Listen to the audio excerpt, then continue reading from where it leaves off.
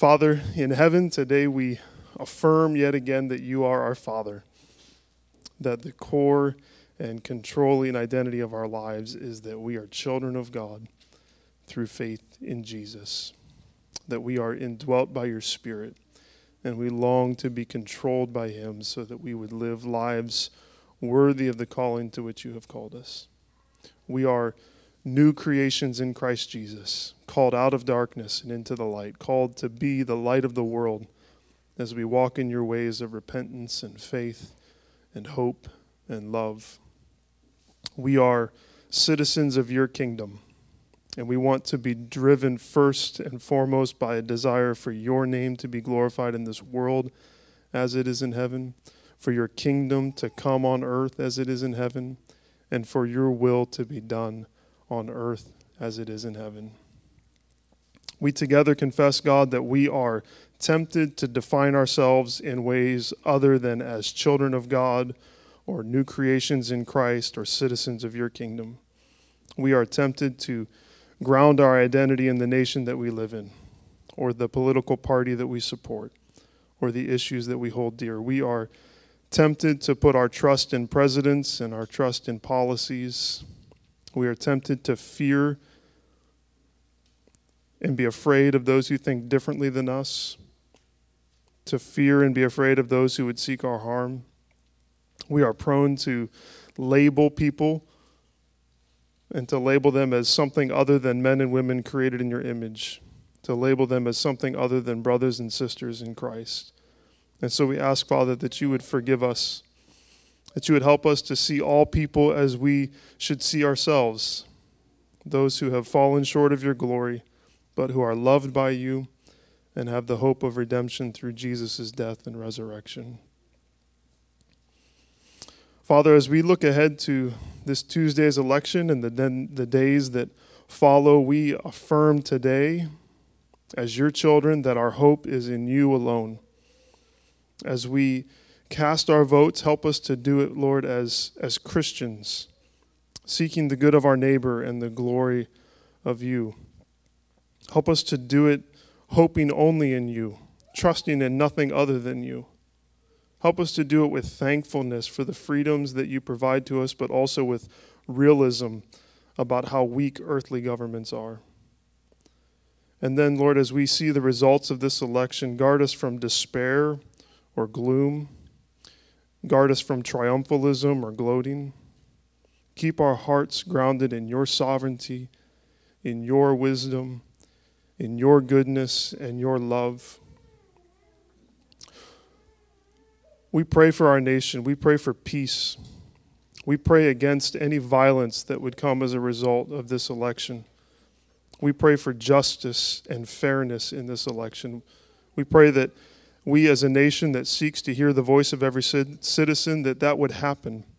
We pray against fraud, and we pray against voter suppression and intimidation.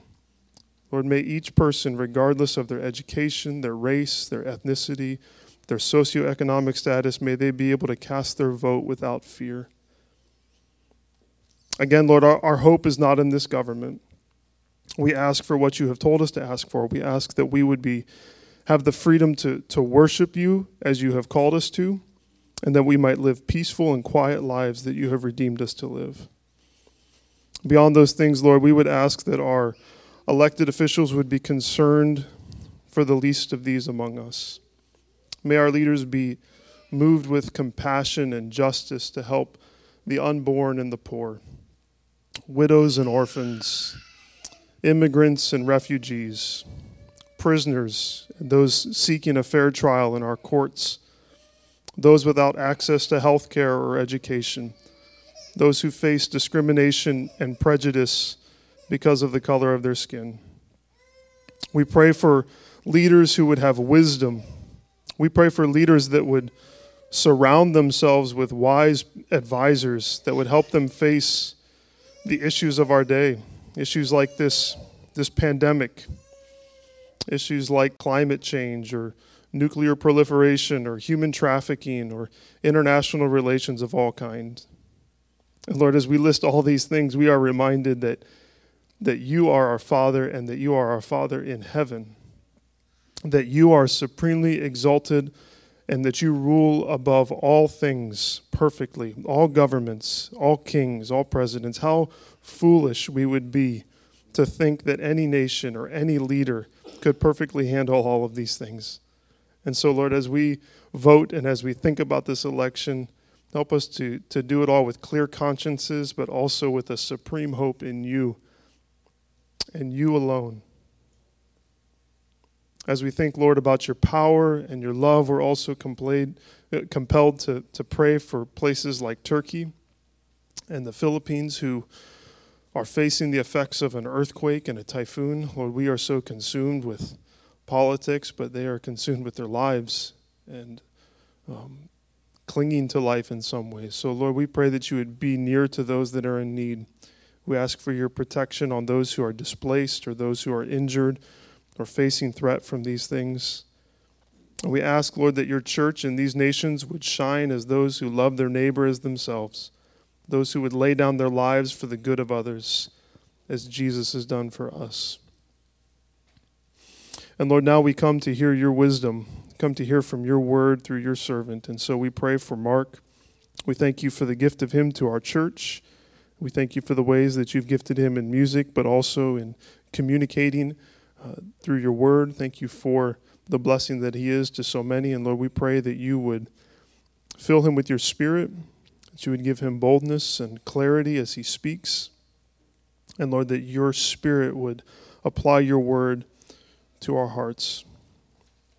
Father, we thank you for Jesus, who has modeled for us what it looks like to live in this world, making our status as dearly loved children the one controlling reality of our lives. And so we ask all this in Jesus' name. Amen.